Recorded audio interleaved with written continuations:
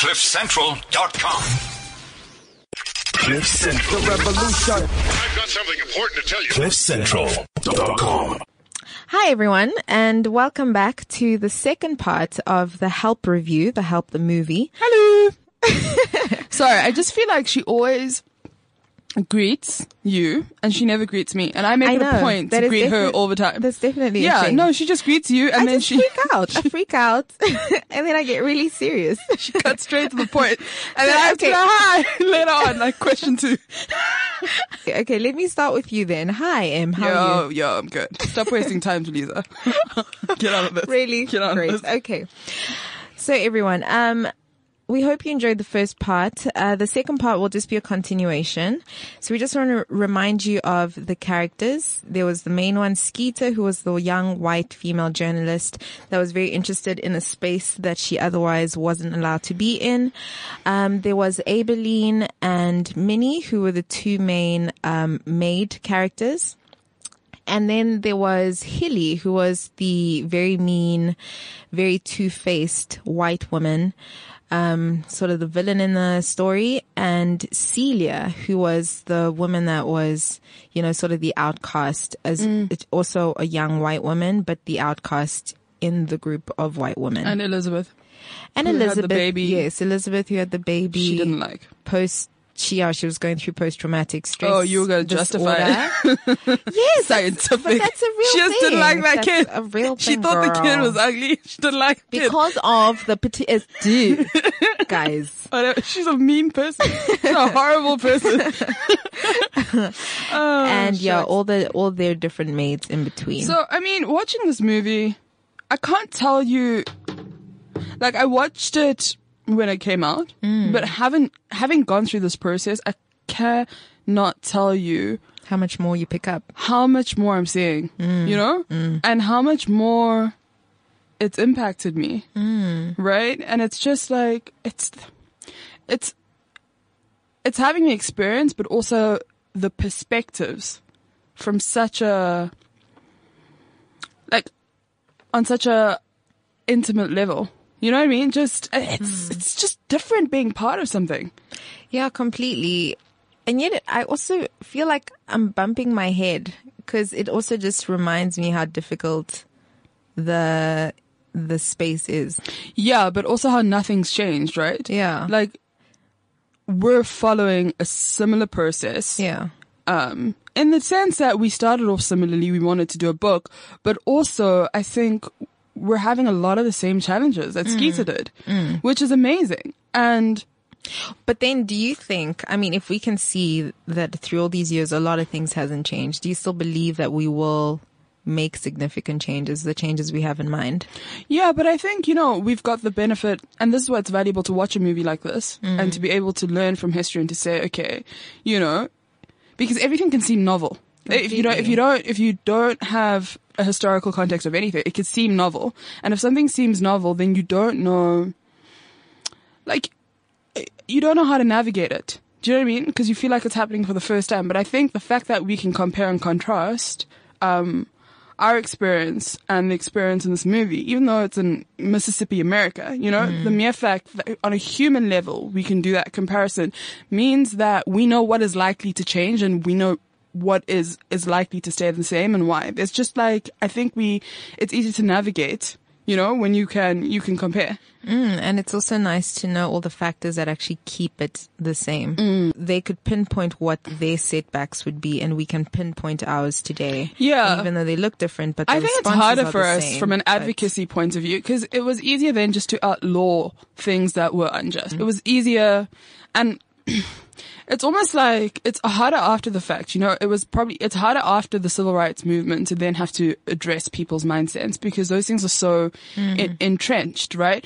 Here, and as any kind of an activist or interventionist in a social space, you want to be able to do things that are tangible, right? You want to be able to make measurable progress. The easiest way to do that is institutional. So if there are laws standing in your way, do you know what I mean? Or policies, then you know exactly what the enemy is, right? And it's like easier to measure your impact and to have an impact. But what we're living in an ideal democracy, quote unquote, from an institutional perspective. So much of what we have to do is about socialization. Yeah. Which makes it so much harder. Yeah, no, absolutely. And I think, I mean, the likes of Steve Biko did really understand that was necessary after, political freedom and having rights. But, who's ever taken that on as a national project? Yeah. Whether here, whether in America, things like Black Lives Matter happen after trauma, after, devastating numbers of dead bodies. It doesn't happen before the fact. So, who takes that on as a national challenge? You and I. No, but no. That's a good point. I mean, I don't know. It's just. I mean, who even has the capacity to be believed that is an important thing to take on once freedom on paper is given? Because then everyone becomes about the hustle. Fine, I finally have the freedom to pursue a good career, the freedom to pursue true love, the freedom to pursue whatever. It's incredibly sad how it always takes devastating consequences. Or more often than not, people aren't able to do things preventively. We're not that sophisticated as a human race, right? We've first got to crash and burn a little bit. And I mean, even in the movie, if you think about how at first she was struggling to get maids on board and she only had Minnie and Aibileen. And then once the killing happens, once the black boy is shot by the KKK, then everybody turns up. But I'm just wondering, would a revolution be taken seriously if there wasn't devastation? A preventive revolution. Yeah, but really, I'm wondering, would it be taken seriously if there isn't a visible or active threat? I mean, there's always an active threat, but if there wasn't a clearly visible threat, would it be taken seriously? I think it would be really, really hard. Unfortunately. I think so too. I think then you don't call it a revolution. You might call it a renaissance of sorts, you know what I mean? Yeah. Or I don't know, like a conscientization, but nobody would call it a revolution, right? And yeah. Yeah, that's true. So revolutions are always responsive. Yeah, but they also have much higher impact than a conscientization or a renaissance, And if a revolution is the kind of systemic intervention or a systemic thing that needs to happen in this space, right? It has to be, I mean, the change that needs to happen is revolutionary. But unfortunately, because, so much of the shit within domestic work is dormant and it's been normalized and it's everything happens in secret. And I don't think that revolutions happen when there's a stalemate. There's just too much in the status quo of what this thing is. Yeah. Too much value for people. But we'll find it. It's fine. We'll figure it out. Okay. So, speaking of things that haven't changed, that uniform is exact. I mean, it really give is. or take like an apron. I feel like it's pretty much the same. I feel like we could even see the texture, the material, the same. It's still that same overall. It's still, that is mind blowing. What I find interesting though, because, there were certain parts in the movie where they were acting as hosts, right? So, the white ladies were having these tea parties or, I don't know, playing games and stuff. And the maids were, hosting, but it gave them a somewhat formal look, right? Having that collar and having, there was a professionalism to it. So formal or mechanized? Mechanized certainly, Yeah. but not just, so it wasn't just for practical reasons that I think that domestic worker outfit became what it was. I think it also had to do with showing some sort of respect to the person above you. That's interesting. And speaking of that, I think it's a great segue because I mean, what really struck me in this movie, which I think still applies in our communities today, but not as much, is just how important social status and currency was above everything else. It was almost like a TV game. You know what I mean? It was almost like everyone knew they were playing chess and nothing was real in the interactions between these women, and I mean the madams and their husbands and their friends, you know? Well, at the same time, that was the only thing that was real to them. So even though it wasn't real, that was also the only thing that was real. Yeah, but it was so incredibly scary, and I don't think inaccurate at all. I mean, if I think even about my mom's history, you know, my mom grew up in rural South Africa during apartheid, right? And she was, well, previously disadvantaged. But even during her time, if I think about, you know, she tells me stories about her family and how she was raised and the pecking order and how, you know, important appearances were, and the competition between siblings and between peers and relatives and whatnot, and the values that her parents instilled and the discipline, and it's similar. It's like social order was everything. But social order is also necessary because it's part of our survival. You know, because as humans, we can't live outside of groups. Yeah. So, but for it to be so clinical, like so systematic. Yeah. The way that it's done. But then that's also how they make sure that they survive, you know? It's true, but it's just so for me, specific. The way it was explicit. One of the scenes that really struck me was when, Aibileen is talking to Skeeter about Elizabeth, who's her employer, and Elizabeth's the mean woman who doesn't like her kid, right? Post-traumatic stress disorder. No, she's just a meanie. She's not just mean, she's sick. She is sick. Yeah, okay. That's one way to put it. Okay. We'll call it that. She's sick. She's socially sick. Yes, a lot of people are. How insistent Aibileen was that Skeeter document the fact that she didn't feel that her employer should still be having kids, because she felt like she'd done such an injustice to her daughter, and she felt like it was because she wasn't attractive. You know, the kid just didn't look, and this is a little kid. She's like 2 or 3, you know, who isn't like a little bit podgy when you're like 2 or 3, right? I mean, it's quite normal at that stage, you know. You can't, it's just strange to judge a 2 or 3-year-old for their physical appearance, because so much can change. Do you think that pressure came from her husband or from her girlfriends? I think it came mostly from her girlfriends and from the idea of what a perfect nuclear family looks like. You know, the 2.5 kids. Yeah.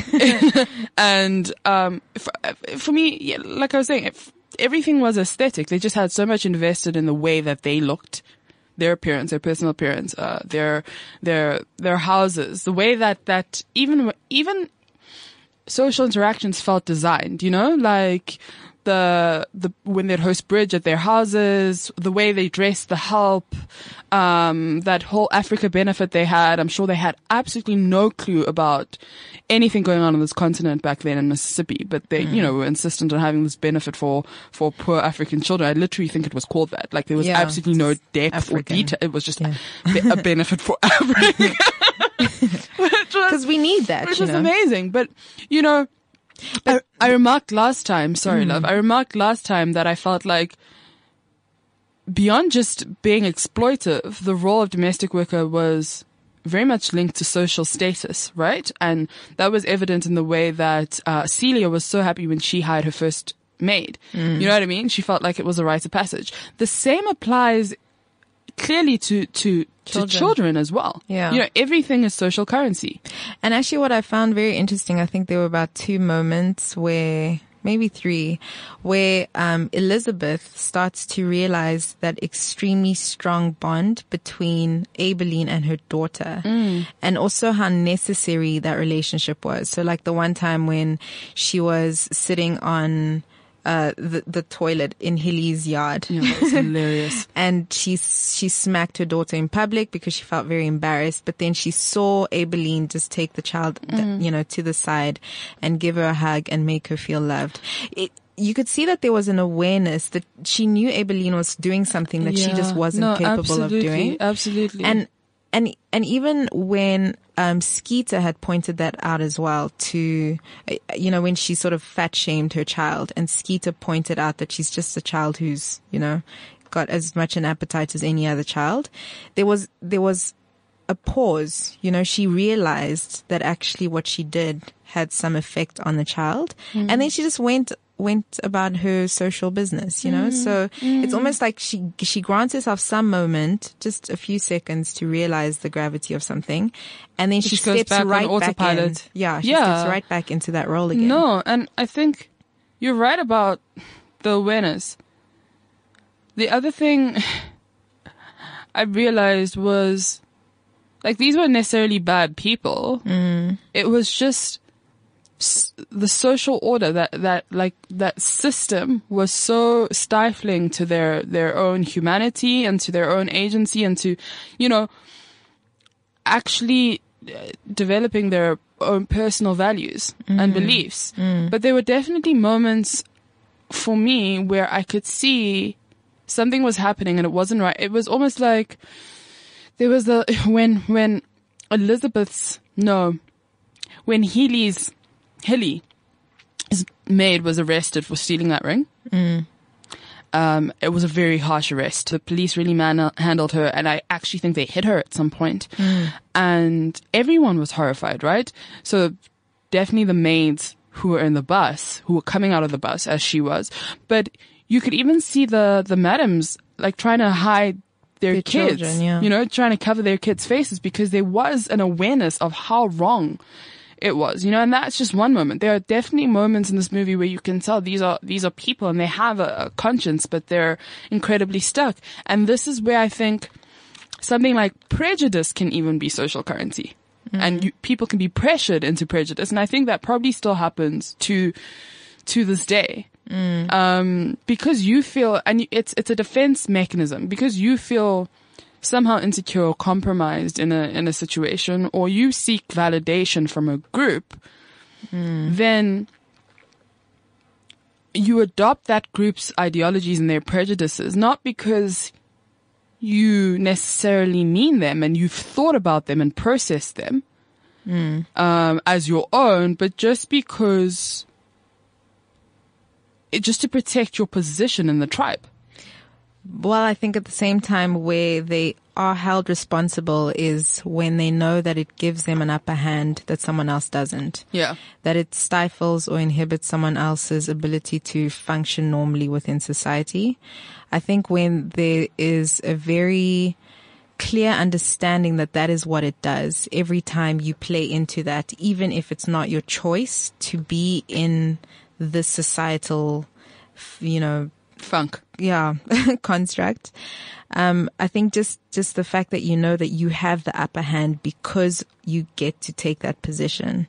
I think that's still what makes it quite problematic. So I think there's definitely a limit to what you inherit. There's a time when you actually become responsible for perpetuating it, for continuing it, and for upholding it. So I think that's actually where our society is, you know, where it's gone past inheriting the mess that we made. Yeah. But what I also realize is that in any group, there are leaders of the pack. So Hilly would have been a leader of the pack, right? And she sets the tone. Yeah. And so she's to blame in that sense. And for the most part, everyone else is just playing along, which is equally dangerous. Although she also inherited it. She also did. Even though she sort of bossed everyone around, but she certainly inherited it as well. And I remember you were saying earlier on, probably the most painful thing for the domestic workers is how they raise these kids, love these kids, and then these kids turn out just like their parents. Yeah.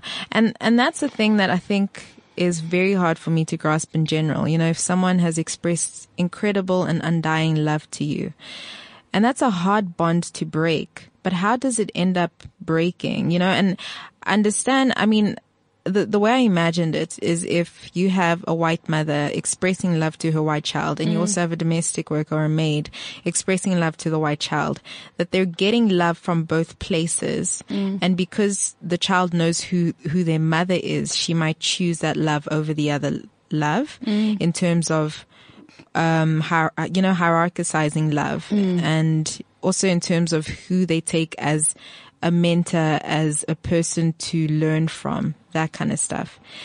But, you know, in cases where the mothers are not that loving, or, you know, where there isn't a split love, where there isn't, you know, split, adult roles. How does that prejudice continue? I feel like in that situation, I mean, Skeeter is exactly a case in point there, right? Where she didn't feel like she had a role model in her own mother. Yeah. And so she preferred her maid, first of all, made that express, secondly, but also then became an activist for her issues, right? And so she writes the book and it's very personal for her. So I think that can happen. I mean, it would be such a beautiful thing if the whole young generation was there to actually help their parents understand how to better treat the people that would be beautiful. Yeah. That would be beautiful. But unfortunately, we're not all the same. I think you'd get a Skeeter who wouldn't turn out like that as well. I think as much as she might still have love, and I think this is what happens a lot, is you try to manage. You accept what the social order is. Okay, so my domestic worker is not allowed to, well, she doesn't eat with us. And we don't visit her home. And, you know, she's not treated as equal publicly. But, you know, there's so many people who are then, kind of on the side, you know, like building homes for their domestic workers, paying for their kids' tuition. Yeah, it's kind of like this backdoor thing where it's almost similar to how most children would secretly hang out and still do secretly hang out in the servants' quarters and eat meals with the domestic workers, right? Yeah, I think for the most part, people try to separate appearances from their actual experience. What it actually makes me realize now is that those prejudicial actions then might not necessarily be perceived as not loving her, because then the children might just think, well, this is just the way we treat her. But if he or she feels love for the maid, then she believes this is the way I love her. Yeah. But I do love her. Yeah. So it's very interesting. So it actually takes away the idea that this could be a bad way to treat someone. Yeah. I think I always say, I think for the most part, people are missing it. You know what I'm saying? You know what I'm saying? And Skeeter said it perfectly. You can just take a listen to the clip. Miss Stein, you said in your letter to write about what disturbs me, particularly if it bothers no one else. And I understand that now. So? Continue. I'd like to write something from the point of view of the help. These colored women raise white children, and in 20 years, those children become the boss. We love them, and they love us. But they can't even use the toilets in our houses. Don't you find that ironic, Miss Stein? I'm listening. Margaret Mitchell glorified the mammy figure. Dedicates her whole life to a white family. But nobody ever asked Mammy how she felt about it. So aside to this, never before heard. Yes. Because nobody ever really talks about it down here. It must be hard to be Skeeter, because Skeeter, as much as she's an activist, really, there are parts of her that still want to fit in, right? So she's never, first of all, she's never confrontational, is she? Never, yeah. And in so many moments that she had the opportunity to, she's very passive-aggressive. Very passive-aggressive, does sneaky things like the toilet scene where she wrote in the she manufactured a typo in the newsletter, and everyone ended up dropping their toilets and not their coats off in Healy's garden, which was obviously devastating for her because she like won Garden of the Year or something, and now there's like toilet bowls. And I think it was like Negro toilet bowls. And then what makes that scene even worse for Elizabeth, like you're saying, when she spanked her daughter in public, is because then Elizabeth's little daughter goes and sits on a Negro toilet and pees in public. It was horrible. But anyway, all of this, everything is passive aggressive, because even politeness is social currency. Completely. You know what I mean? How bitchy can you be whilst being polite? That's a thing that gets you social currency. She was already a sore thumb in the group. And then on top of it, to have to be the person that's always pointing things out differently. I know, it must be exhausting. While at the same time, I wonder, because this is sometimes what some allies say. So sometimes they'll say, well, if I leave the group, who's going to tell them this? You know, so sometimes it's important for them to keep their role because they're influential enough to tell their group of friends that something isn't okay. So That's exhausting. is that an acceptable way, or is that an acceptable reason to be passive aggressive, to always sort of somehow say what you mean for the sake of having that group exposed to that way of thinking? The number one diplomat. I also believe in compartmentalizing. I think that they can coexist in relationships, things that you love about people and things that you hate, you know? And I think sometimes it's healthy to compartmentalize. And I think relationships about growing in any case, and I don't think that any growing happens if you jump ship. So, you know, there is but sometimes no, I don't know. the I ship think that must is be jumped. No, but I do think you need those types of people if they can manage the situation and not completely compromise their values and not do anything wrong. Cause she's never, you know, she was able to do that very well. She's able to compromise and to stay in the group without actually being complicit. But what it always sounds like is that the one that thinks differently is always doing it on everyone else's terms. Yeah, for sure. know? Until she wrote the book. Yeah. Do you see what I mean? And then got a complete break. It's true. It's true. Speaking of the complete break and how normal she wanted to be, I mean, she says, you know, a consistent theme is her trying to find love in the movie, a husband. Well, was it her intention? I Or felt was it like everyone it was. else's intention? I don't 'Cause there was a know. mother's I felt like there was pressure something in and- her that really wanted it to, you know, because she definitely was willing to draw certain lines. I mean, she definitely, it was behavior she was not willing to accept in that man from the start, and she was just willing to leave it, you know? And then kind of the relationship, as he began to, you know, redeem himself and to really make an effort, then she started to soften as well. But I think there was something in her that wanted it to work. I think she particularly liked when he acknowledged how intelligent and powerful she was. And how refreshing it was for him, and that he'd never met a woman like that. And furthermore, he encouraged her to write a book about something that she loved. So I think there was something genuine in her wanting to be with him, but unfortunately fucking falls apart in the end. Well, I guess, yeah, she was maybe looking for someone that was well suited to her, not just a man. Yeah. Just so, one of the I mean, guys. let's play a few clips between the two of them. How it goes from beautiful to yeah, sour. how it kind of falls very apart. quickly. It was really sour to really beautiful to really sour again. Yeah, it's quite interesting. One drink? Just water, please. Double Old Kentucky Straight with a water back. You've got 2 bags. You sure you don't want to just make it the whole bottle in a straw? Honey, there's the lieutenant governor. Let's go say hi.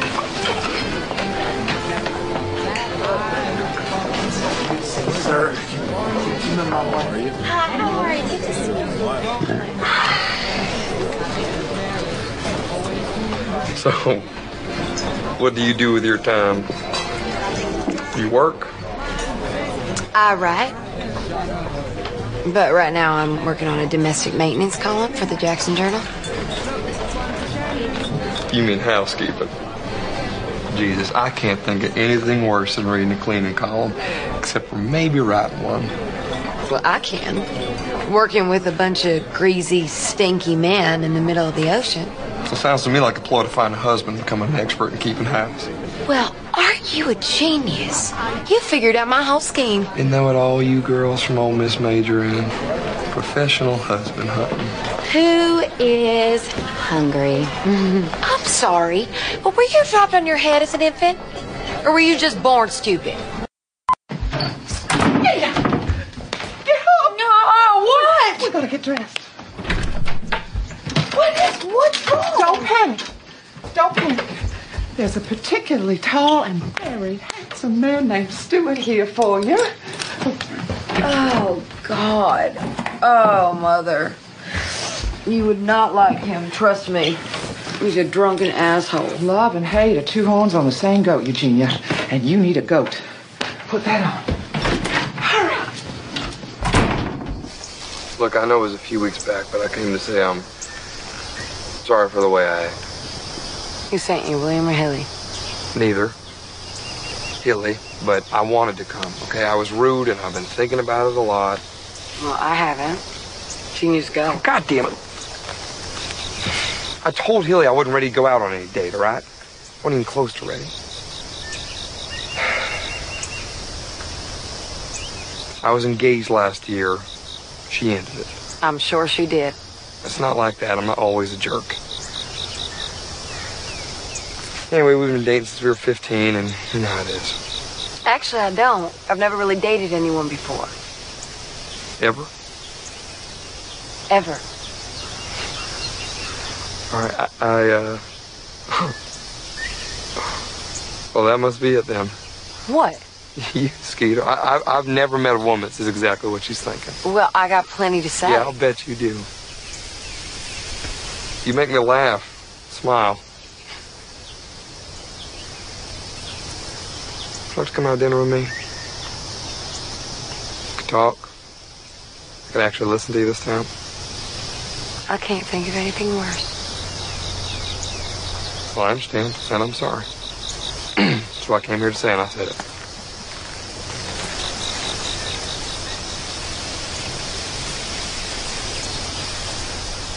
Just give me a minute. Let me get my sweater.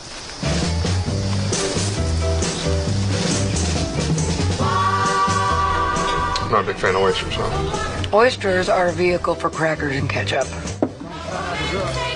Well, here's the new beginnings.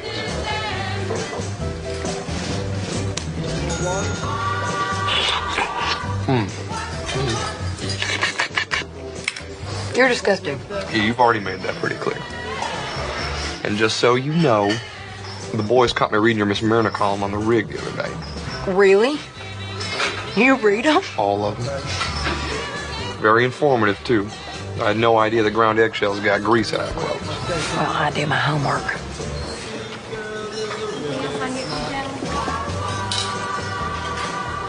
You're a good writer, Skeeter. Thank you. I want to be a journalist. Or maybe a novelist. Or maybe both. I like that. You're really smart. And pretty. What you see makes you feel so good. You told me to write something good. Something I believed It's in. not what I believe in. Now, that joke you pull with Hilly with the toilets, that's funny. Why would you do this to us? I don't even know why you care. What? Things are fine around here. Why go stir up trouble? Trouble's already here, Stuart. I had to tell you this. You needed to know. Goddamn right I needed to know. You should have told me this from the start. You're a selfish woman, Skeeter. Stuart. I think you're better off being alone. Yeah, so, I mean, quite devastating that. For me, particularly in the end, you know? Shucks, I really had a lot more faith in him. Especially when he seemed to really, I mean, he read her columns and he wanted her to do something for herself and he respected that about her. And then in the end, and you almost expect guys to be less petty about, Did you find that petty? I think you expect guys to care less about, status in a strange way. I think you expect guys to care about material status, right? But I don't think you expect them to care about, Although a woman can be part of their material status, so to speak. yeah, but I don't think, I expect guys to care less about ideological status in a very strange way. You know, I expect guys to just be mavericks and think and say and do what they want to, as long as they have a really nice car and a nice house and a fly chick. Do you know what I'm saying? It's like everything in between doesn't matter. So I didn't expect him to care that much about the book and how he felt almost sociopolitically compromised by it. What I found so interesting and I wondered was, I mean, they were together for some time. Did he not hear what she talks about, what she thinks? No, I mean, no, he must not have. I think she definitely kept a lot of that from him. The thing is, she's such a vocal woman, you know, and that's literally, he said, I've never met a woman who says exactly what's on her mind. So surely she was, you know, like it sort of shows in the movie that she is that kind of person. So was he not exposed enough to her thinking to know or to even predict that she would probably be likely to do this kind of thing? No. The thing is that like selective vision is so real. Selective hearing too.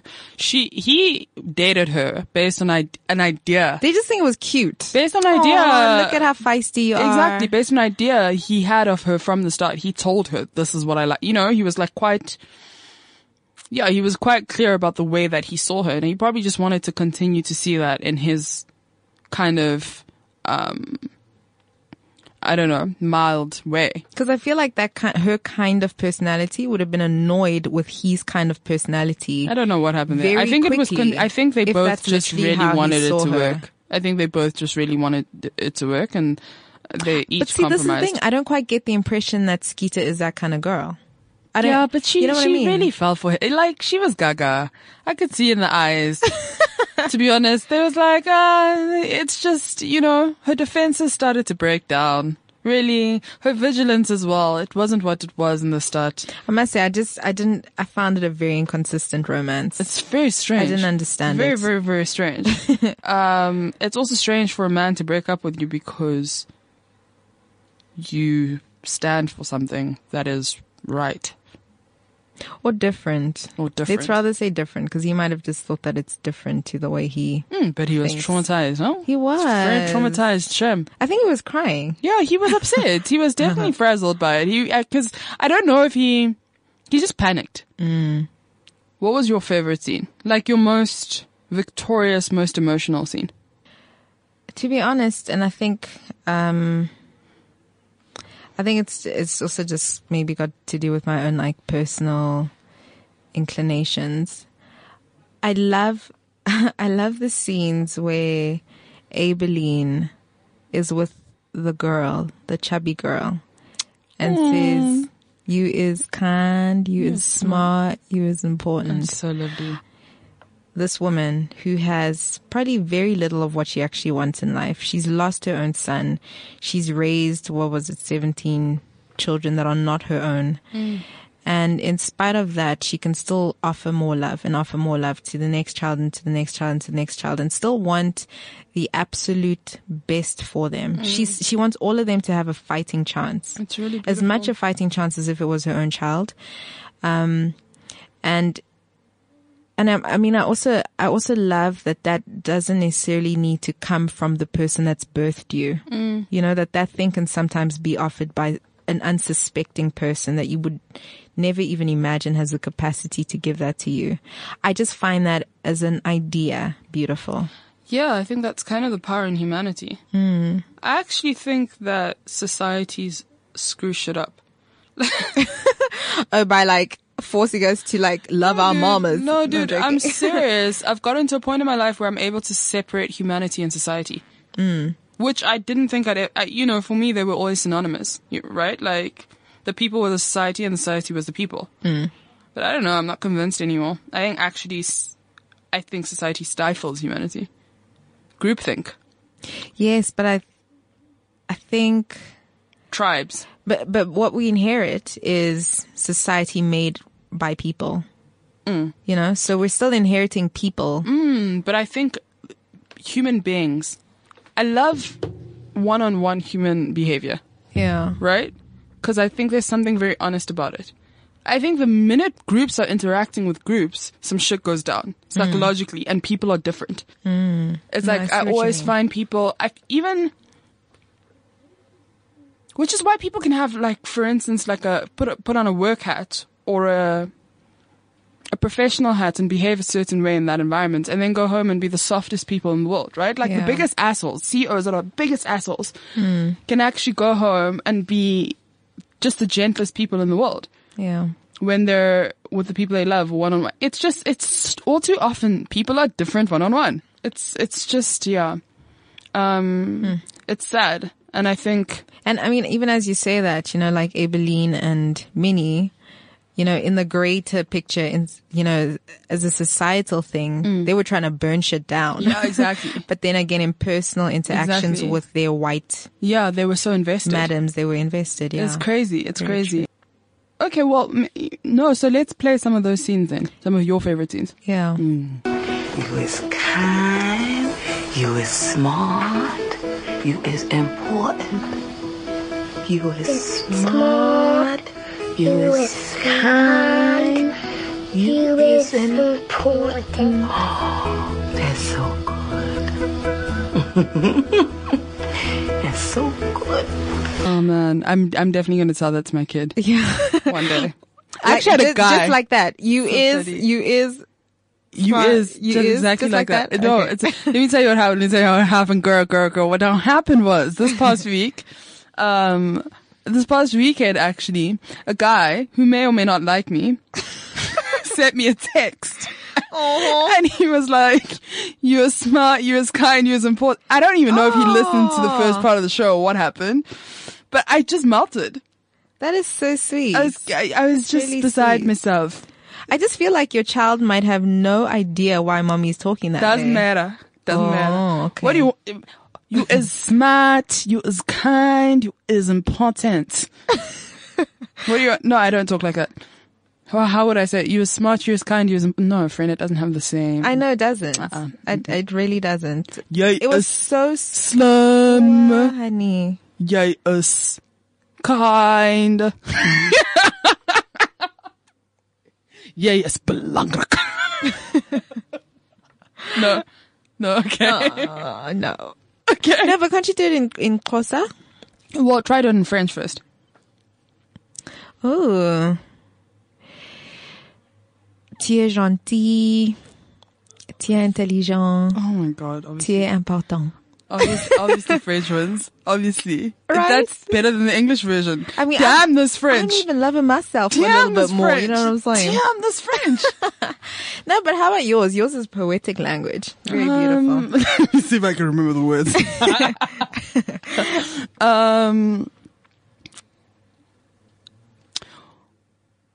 Ulungile, ubalile, ubalekile. Oh, I'd do that. Oh my god, they all rhyme. Yeah. Even. Yeah. So it would be like, I would do that. ulungile, It even sounds like a song. Like, ulungile, how? ubalile, ubalekile. Of course. Love that language. Oh I my love gosh. yours. Love yours. Okay, so what's your favorite? My favorite was the scene. Oh my god, this whole scene is great on multiple levels. First of all, this man is just hot. Who is? Celia's husband. Celia the outlaw, her husband, yes. her hubby is so sexy. And I particularly loved when he drives in as Minnie's walking in with the groceries, Yeah. and she's terrified. She thinks this white man's She's about trying to hurt somebody. shoot her point blank. Yeah. And so she starts running. She drops all her groceries, all her stuff, and she picks up the biggest branch I've ever seen anyone carry. She's gonna hurt this guy. And then he's just so loving. He just flips the script on her completely and talks about how amazing she's been for his wife. And, how grateful he is and whatnot. And it was such a redeeming moment for the husbands, you know? It was such a humane moment. For all husbands of wives with domestic workers, all of them in history. While at the same time, you know that he won't hold much influence with the other husbands because he's also as much an outcast as his wife. It's true, but to see that he was capable of that Yeah, very means true. that the others are too, right? And I haven't felt that hopeful about men in this situation. Yeah. So that was really great. And then he's hot. And then In case you missed it. God, there is something on a hot guy who's also kind. I'm sorry. I know. Very I can't true. even deal. Very true. And then they walk into the house, and then he picks up that stuff for her, insists on carrying the groceries, puts his hand on her back, and ushers her into the house. And when she arrives there's Celia at this beautiful table with all this food that is prepared, and this table that is set for Minnie. And she's done it all herself, and she's having simultaneously like a moment of pride and a moment of gratitude, you know? And Minnie in that moment as well is just so, she's uncomfortable because, she's surprised and uncomfortable because, that would never happen. It's a bit of it's like a parallel universe for her. She's about to be seated at this really fancy table with all this amazing food with her 2 employers. But she's also, they've built such a friendship that it isn't too uncomfortable, and kind of she sits down and relaxes, and she becomes less paranoid. She becomes a lot less paranoid. Yeah. And then they serve her, which I thought was such a beautiful moment. Shucks, I could have died. And then the narrator says that table of food gave Minnie the strength she needed to take her and her babies out from under Leroy and never go back. And it was... And if you remember, Leroy was very abusive. Yes, was the abusive husband. But the fact that gesture would give her that strength, it was so validating to her. It was such a moment where she realized her own worth is incredible. It's like, and we take these things for granted, it's like the smile that you give somebody, the look that you give somebody, if you learn someone's name, any of those things, small things, sharing your sandwich with somebody, the ripple effects of those things can be actually quite profound, and the effect they have on people and their self-esteem, you can literally, those things can, I know it's well and good to do all these big things that change the world, but when people say it's that small stuff, it's real. Although what I've come to realize is, and I found it incredible that she did let her guard down, and she did realize maybe these people are actually trustworthy. Maybe when they say I have a job for life, I really do. I still probably wouldn't trust them, because I just the fact that they are in that time in Mississippi, they are on the other side. It takes so much to choose to put aside the things that you have known to be true all along, to now all of a sudden possibly accept these people as completely different to everything that you've been used to. And I mean, I find that struggle consistently in my life, where I just don't trust people. Well, I mean, I don't necessarily even think it's about trusting. It's just not. I don't trust their actions, their gestures. You know what I mean? You don't have it's to. That kind of stuff. You don't have to trust them. You just have to take a leap of faith a little bit and meet them halfway, but sleep with one eye open. You know what I'm saying? I'm sleeping with both open, girl. Yeah. You know what I'm saying? It's true. I have trust issues as well. Like, I don't immediately trust a white Afrikaans man, but I can still invest. You can grow into. I can lean into the interaction, and I can invest, and I can leap with one eye open. And I really, that's the most important thing, is the willingness to be proven wrong. I guess the moment I see little habits that are so reminiscent of everything that I'm used to, I'm like, how you see, therefore. But that's where that compartmentalization comes in. Yo. Like, you've got to accept people for their good and their bad qualities. And like, I used to be really, really precious that way. Like, I used to throw the baby out with the bathwater every single time I just needed people to leave. I'm there. Take everything. I'm there. Take all of it. Pretend you done never met me before. And just cut. You know what I mean? I literally, gosh, I used to be so unforgiving about people's, especially people who held different ideas to me, beliefs, things. But how long did that take you? Because if it was maybe that, I don't know, in a few scenarios, you realize, okay, maybe you guys just aren't gelling, versus maybe spending 3, 4, 5 years, 10 years busy, trying to, I don't know, give them a chance, or trying to understand their point of view, etc., etc., and you realize it's actually falling on deaf ears. Like, doesn't it also depend on time? Both ways, I can see how it works. I mean, in the long relationship, the reason that you want to try becomes more sentimental, right? You're more likely just to have outgrown each other completely as humans. But I still find with new people that I meet, I actually invite, especially just doing the show and everything, I invite people who I don't understand. and who disagree with me a lot more than I used to, because I'm actually invested in my own. It's very selfish, but like, you know, it's also an investment in my own personal development and in expanding my own thinking and my own perspective. But it's definitely not easy. And actually, it would be really nice to hear from you guys, the listeners, if any of you suffer from severe trust issues. We also talk about the power of the domestic worker. And I think there's a scene in here particularly that speaks to that, and it involves shit. But it's just like, think about who you're alienating. You know, when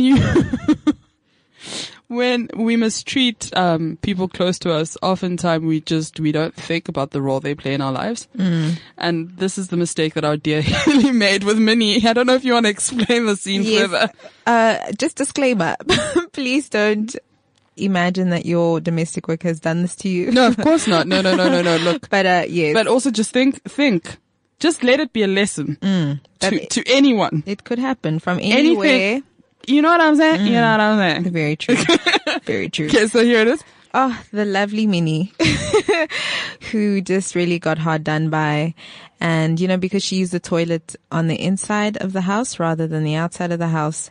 And Hilly was really angry and just fired her on the spot. So she went back to Hilly's house and she makes really, really nice pies. And as a token of her defiance. Okay, let's call it that. She comes back with a pie that she actually made. She shat in it. Out of her shit. She shat in it. Can you just? She defecated in the pie. Can you just? And the beauty is it takes, Hilly has 2 slices of this pie. So she gets called 2 slice Hilly.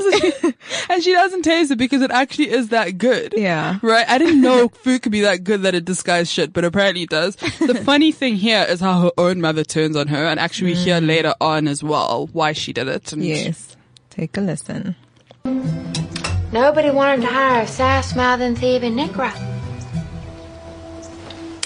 Did they?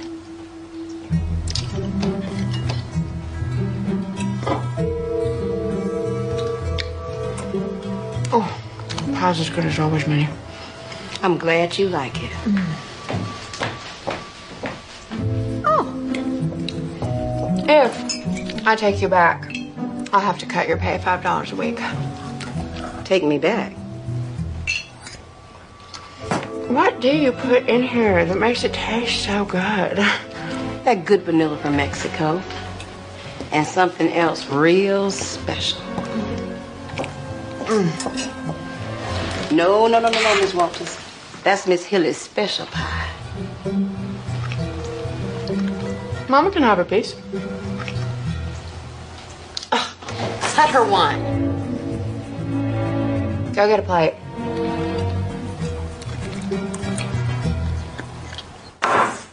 Eat my shit. What'd you say? I said, eat my shit. Have you lost your mind? No, ma'am. But you about to. 'Cause you just did. Did what?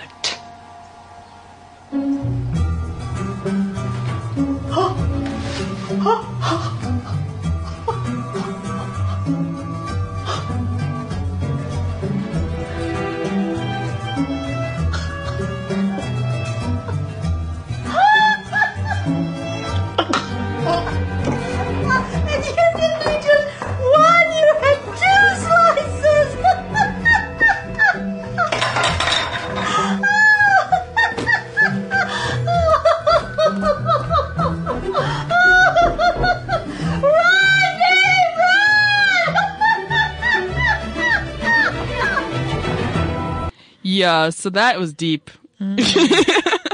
But definitely hysterical. And she literally she got a bump on her mouth. Ugh. From eating it. Yeah, it looked disgusting. Like a shit bump. I didn't know that was a thing, but so there's the one of the most powerful moments for me, and really just just testament to what can happen when somebody really comes into their power and they start to believe in themselves, how their whole demeanor changes, right? And we've spoken about how, uniform, for instance, something like uniform can like change somebody's whole demeanor. And I think this is what happened through this process with Skeet, and this is what we hope to achieve through the mate sessions as well. So there's this unbelievable moment where Aibileen walks into the house and there is Hilly with Elizabeth, her friend, and she's trying to get Aibileen fired for stealing. She's just made up a story about her stealing cutlery or something. And she's trying to get her fired, and Aibileen gets so fed up.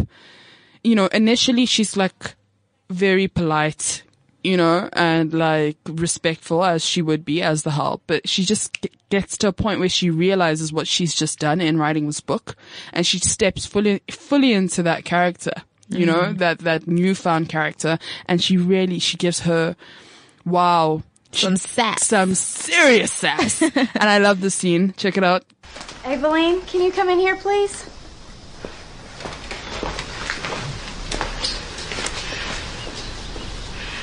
Good morning. Aibileen, the silver I lent Elizabeth last week. Isn't that polish good? Humidity had been fighting me on polishing day. When you returned it, 3 pieces were missing from the felt wrapper. A fork and 2 spoons. Let me go check in the kitchen. Maybe I left some behind. You know as well as I do that silver's not in the kitchen. You checking May Mobley's bed? Since little man was born, she's been putting things in it. Do you hear her, Elizabeth? She's trying to blame it on a toddler. I ain't got no silver. She says she doesn't have them. Then it behooves me to inform you that you are fired, Aibileen. And I'll be calling the police.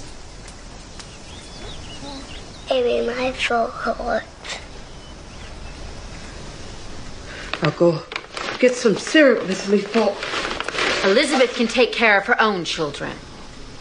I'll go get the cough syrup. Come here, little man. I'm okay. I ain't steal no silver. Maybe I can't send you to jail for what you wrote, but I can send you for being a thief. I know something about you, don't you forget that.